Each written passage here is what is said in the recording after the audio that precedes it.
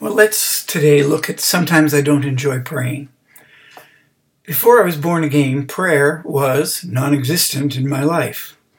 We went to church, and I prayed the prayers along with everyone else from the book of prayers during Sunday morning service.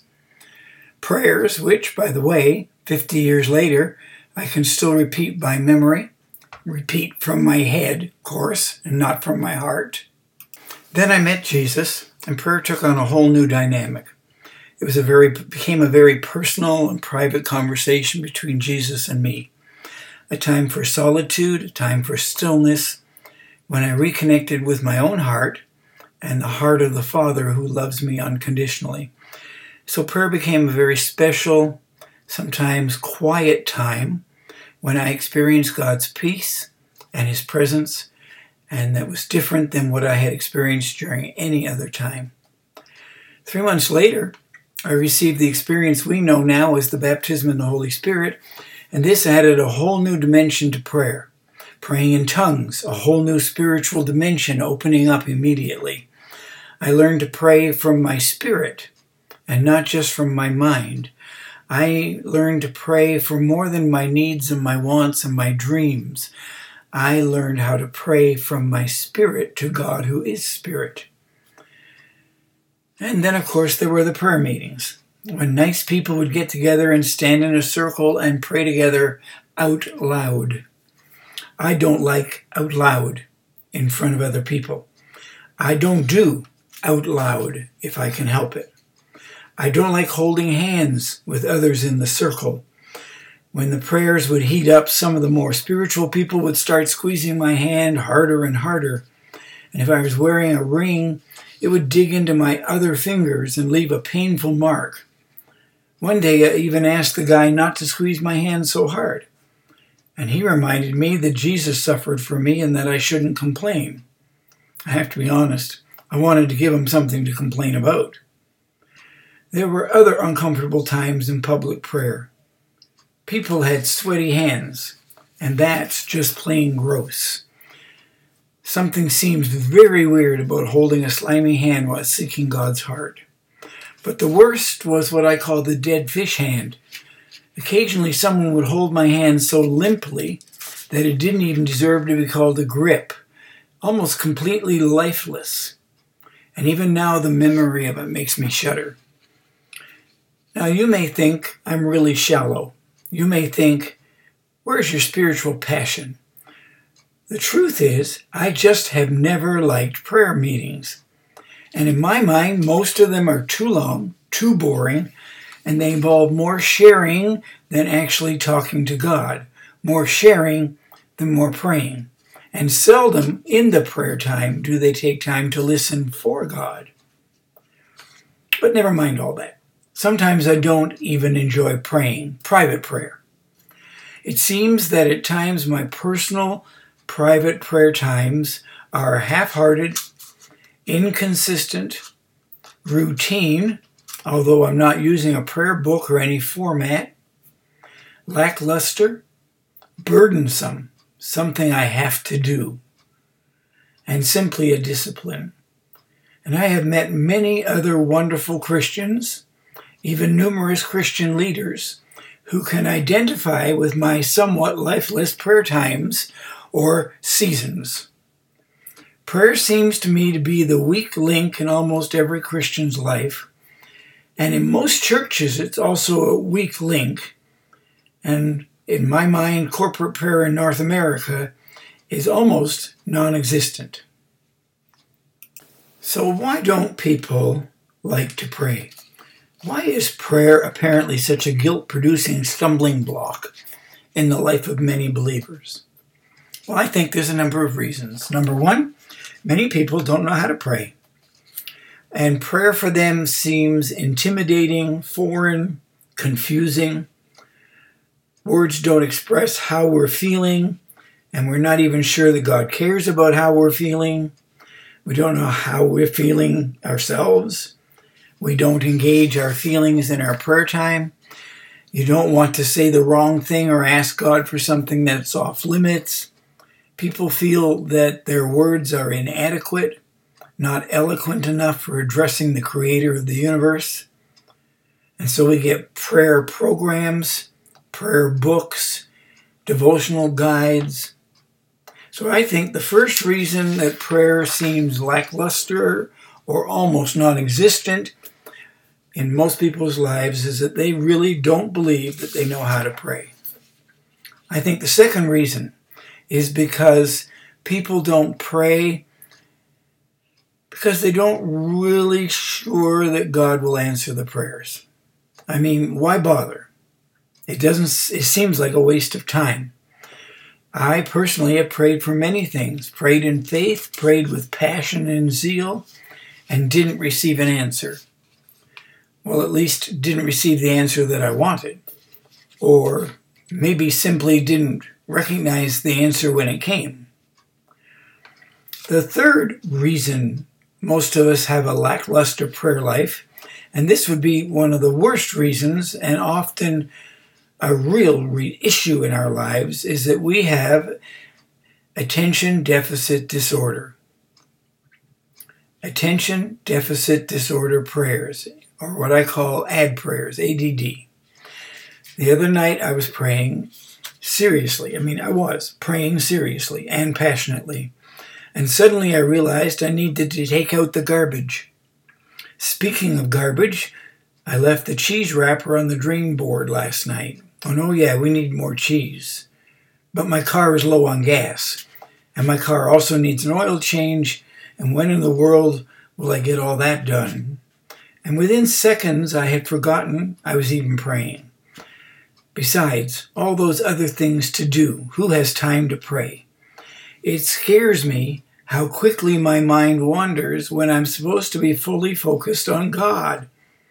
And so I suffer from ADD prayers, attention deficit disorder praying. I think there's a fourth reason we don't pray as often as we should, or when we pray, we don't pray with a great deal of zeal and passion, and that is boredom. There is this issue of having a shopping list of things we want or need from God, and it's a shopping list that you repeat over and over and over again. And you find it boring, and I've got to tell you, God finds it boring. The Bible says in Matthew 6:8 that God knows what we have need of even before we ask. And it's interesting because that verse comes after the verse that says, don't pray like the heathens who constantly repeat the same thing over and over, hoping that their gods will hear them and give them what they want. And that's exactly what we're doing with this prayer list. The solution to boring prayer is to listen first and then respond to what God says to you. I call that prophetic praying. But basically, it's finding out what God's will is, what God's word for today is for us, and then praying it back to Him so that we are praying in agreement with Him. Chapter 5 of 1 John, the letter of 1 John, chapter 5, verse 14.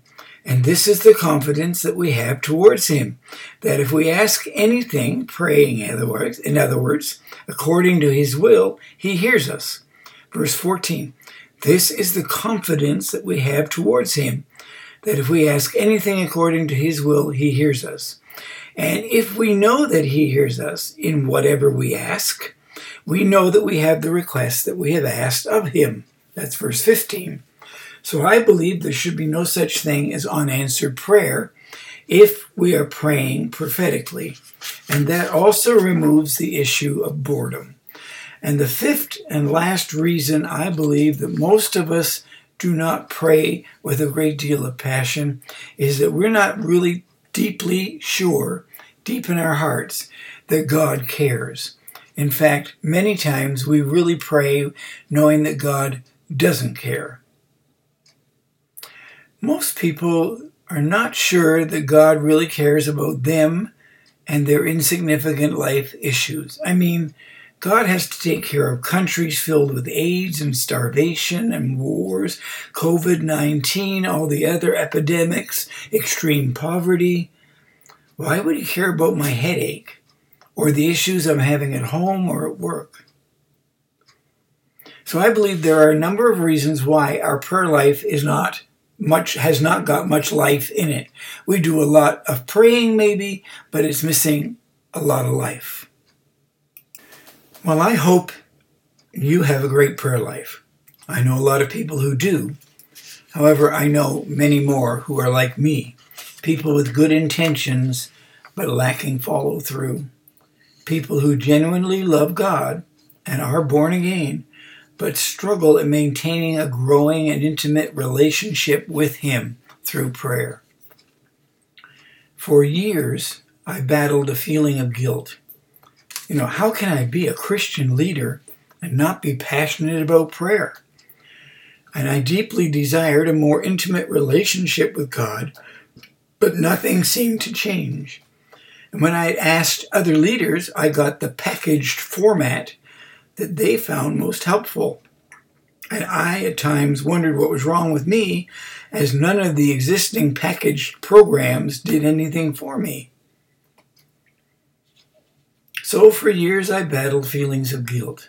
But the good news is, God eventually changed my heart simply because I never stopped desiring more, desiring better, desiring different. I simply clung to my desire for more of Him, not willing to settle for what was. And I pursued Him with my own halting, awkward, not so powerful way. At certain points in the journey, I felt like throwing in the towel, but step by baby step, He drew me closer and closer. And over a period of years, I learned how to relate to God on a deeply personal level in my prayer times.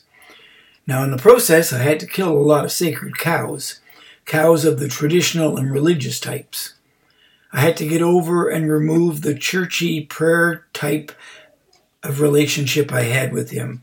I had to get over the churchy prayer meeting types of relationships I had with Him. What happened was I had to find my own way to relate to Him, because I discovered that God wants me to enjoy my time with Him, and so He released me to be me and to relate to Him in a natural me way. But more than that, I had to release me to be me, and that was just as important. So your path towards an effective, fulfilling prayer life, might be different than mine.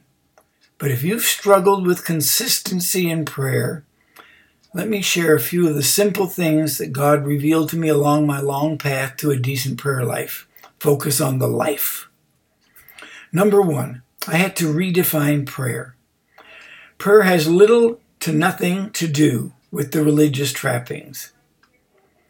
Whether you kneel or stand, pray before meals, morning and evening devotions, family altars, list of needs and wants, Bible reading, head bowed and eyes closed and not sleeping.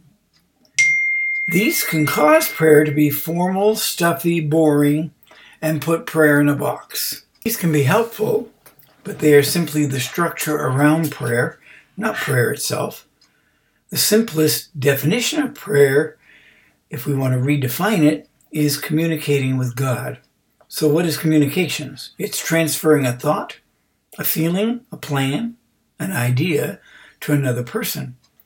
So prayer is listening as God shares with me His thoughts, His plans, His feelings, His ideas, and then giving God my thoughts, feelings, plans, and ideas, and doing so by whatever means works best for me at a particular point in time. It doesn't have to be formal. It doesn't have to be long and dry. It doesn't have to be done in a specific way. It doesn't have to be in a specific place. It doesn't have to be a specific time. It is simply communicating. And communicating doesn't even need words at times. If prayer is communicating, then sure, words work fine. But so do 100 other methods. If you've been living on little or no formal prayer, that can change. Start by thinking about prayer differently. It's more simple, more intimate, less formal. Prayer is deep communication between two people, you and the one who made you and loves you. The second thing I learned is that I needed to demolish dishonesty or pretense. Let me introduce you to a guy who really prayed. He's an Old Testament prophet by the name of Jeremiah. And if you look at his prayers, you will likely agree that one word summarizes his communication: honesty. Jeremiah never held back when talking with God. He got right to the point, and he said exactly what was on his mind. In Jeremiah chapter 20, verse 7, the prophet agonized in prayer, crying, "O Lord, you deceived me, and I was deceived. You overpowered me, and you prevailed. I am ridiculed all day long. Everyone mocks me." The Message version reads it this way: "You pushed me into this, God, and I let you do it. You were too much for me, and now I'm a public joke. They all poke fun at me." Now that's not the perfect specimen of a politically correct prayer. But Jeremiah didn't give a rip. This guy never played games with God, never minced his words, and neither should we. Now God didn't really deceive Jeremiah. But Jeremiah wasn't afraid to tell God about his subjective experience, what it felt like to him, and to do it without pulling punches. You know, sometimes we pray with a formal, flattering dishonesty. We pray what we think God wants to hear. We pray hoping to manipulate him to accomplish our agenda.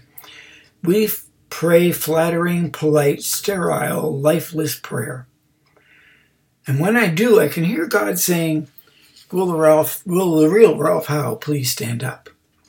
Jesus wants people to be real and honest, to relate to him person to person in an open and honest relationship, and to tell him what's on your mind right now. I mean, if you're hurting, tell God about it. Allow his presence to start the healing. If you're afraid, unload on him and you'll feel a lot lighter. And if you're battling with doubt, dump them on him. And you'd be surprised at the peace of God that passes all understanding that you will experience. And if you feel like God isn't being fair, tell him. Don't hold back. He can handle it. God wants you to be truthful with him. Let it rip. Give him your whole heart. Be totally real and honest. So, first thing, redefine prayer. It's just talking to God. Secondly, demolish dishonesty. And then third, realize that prayer is no more nor no less than a personal conversation between you and God. And so public prayer is then a personal conversation between you and God with others listening. Jesus taught, when you pray, do not be like the hypocrites, for they love to pray to be seen by men. During his tenure as Prayer of the United States, Lyndon Baines Johnson once asked Bill Moyers, a former Baptist minister who was on Johnson's staff, to pray before a meal. Mr. Moyers was honored to pray, and when he did, President Johnson couldn't hear him. The president asked Moyers to speak up so that everyone could hear. Moyers replied, "I'm sorry. I wasn't talking to you. I was talking to God." Praying in public, in front of others, is good and should be encouraged.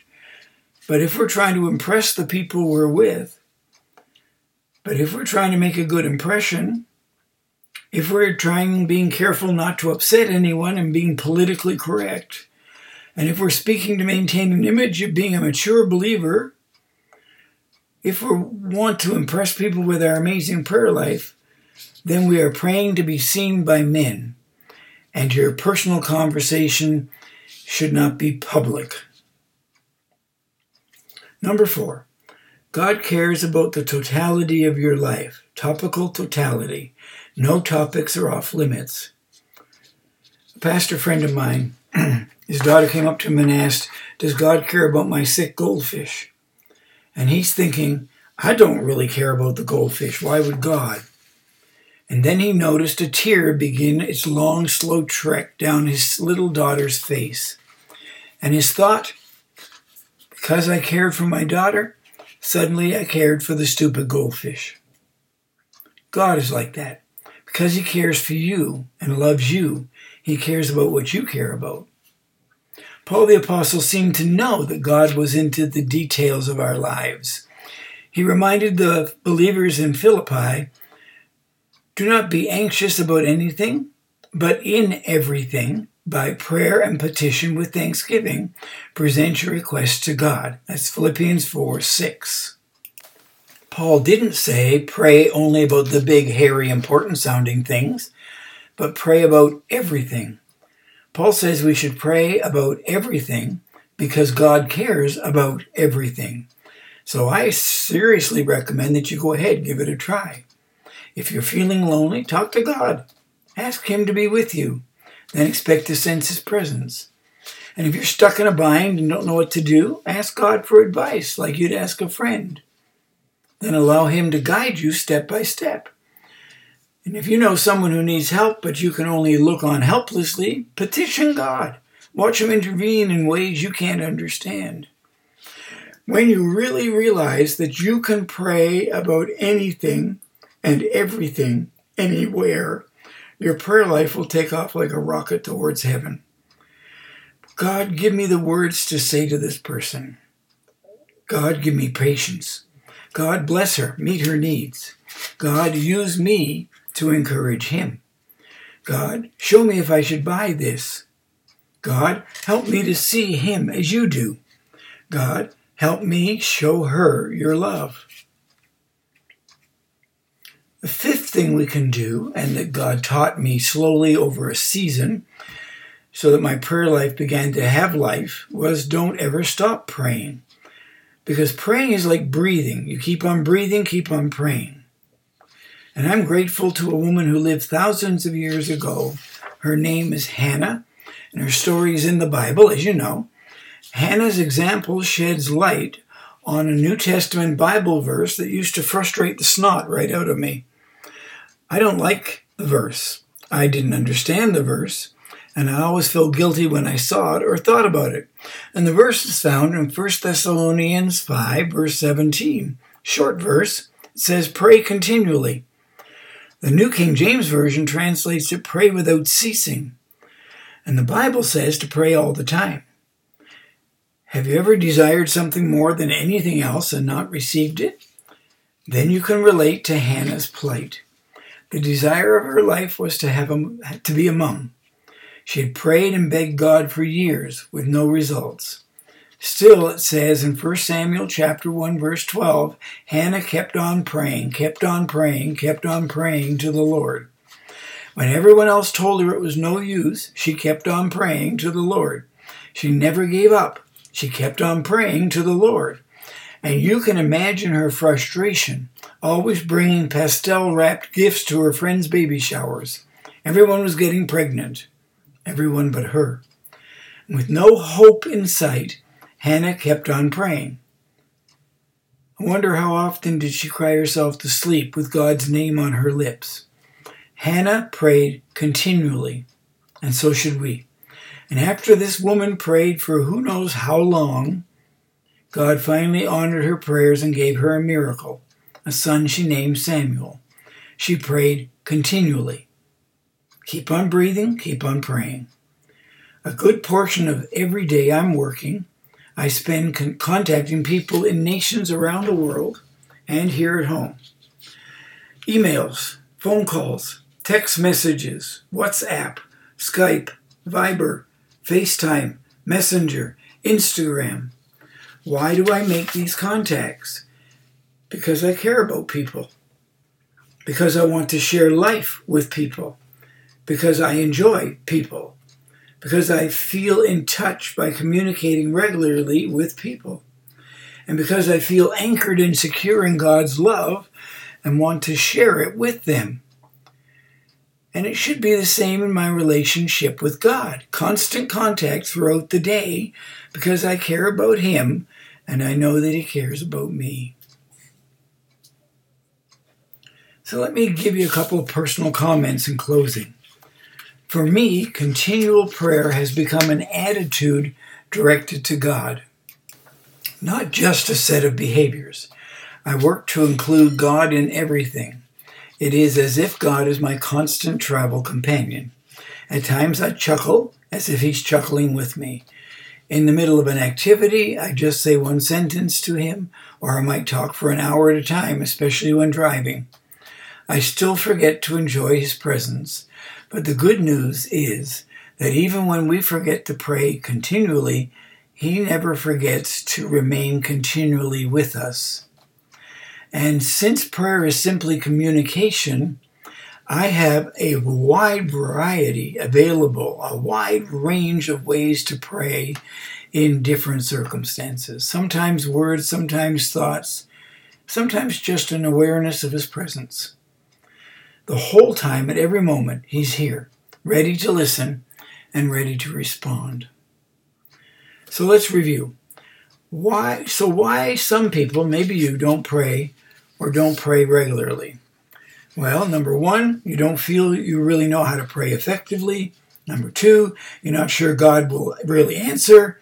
Number three, you have ADD, attention deficit disorder, when it comes to prayer. Number four, you're bored out of your mind. Number five, apparently God simply doesn't care. Things to think about. It might be time to redefine prayer, demolish dishonesty, realize prayer is simply a personal conversation with God. Realize that everything goes, anything goes. That's topical totality. And as you keep breathing, keep praying. My last thought, if you're not worn out at this point. Even with all of this in hand, prayer can still be somewhat boring at times. The solution to this comes from a regular guy turned king who had an amazing understanding of prayer. The Bible tells the story of an ordinary shepherd boy with a heart for God who eventually became king of Israel. And he was certainly, if nothing else, very creative in his relationship with God. God said that David was a man after his own heart. And I certainly don't know anyone with a more inventive prayer and worship life than King David.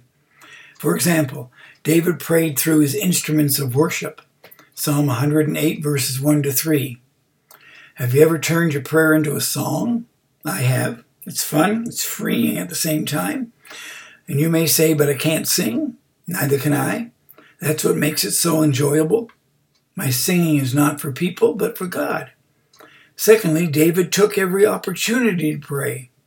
You could pray for your neighbors while cutting the grass. You go for a walk in your neighborhood, praying for each house that you pass. Sitting in a boring meeting, pray for those in attendance. Pray that the meeting end early. Thirdly, David shouted to the Lord. Psalm 20, verse 5. Don't try that one while walking down a busy street. You might also want to avoid this one in restaurants and public washrooms. But when you're at home, give him a shout. Shout praises to him. Shout for joy. Even shout your hurts.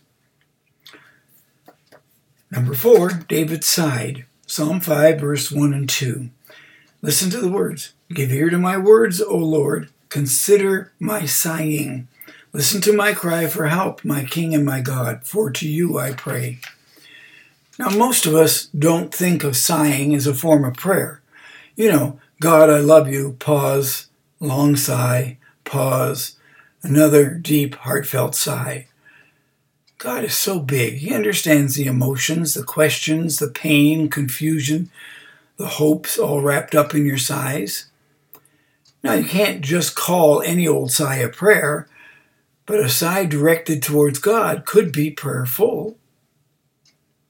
You might try writing out your prayers, praying during routine tasks like shopping, laundry, preparing a meal. Pray when making a long drive. Just keep your eyes open. After all, Jesus did say, watch and pray. Praying in different places, at home, office, yard, shower, in bed. Varying your body's position, sit, stand, walk, kneel. Praying by listening and not doing all the talking. That's an excellent one, by the way. Praying the scriptures you're reading. Praying while watching the nightly newscasts. So I guess my message is simple. Pray. Pray creatively, openly, honestly. Pray long, pray short. Sigh, sing, dance, cry, shout. Pray in the morning, during the day, and in the evening. Pray in the car, while working, while doing chores. Laugh with him, cry with him, experience his presence. Let your attitudes, thoughts, energy, focus, attention, desire, and love be directed towards the one who loves you. Like breathing air, allow moment-by-moment fellowship to become a way of life, starting this very moment. Go ahead. Just communicate and be yourself with God.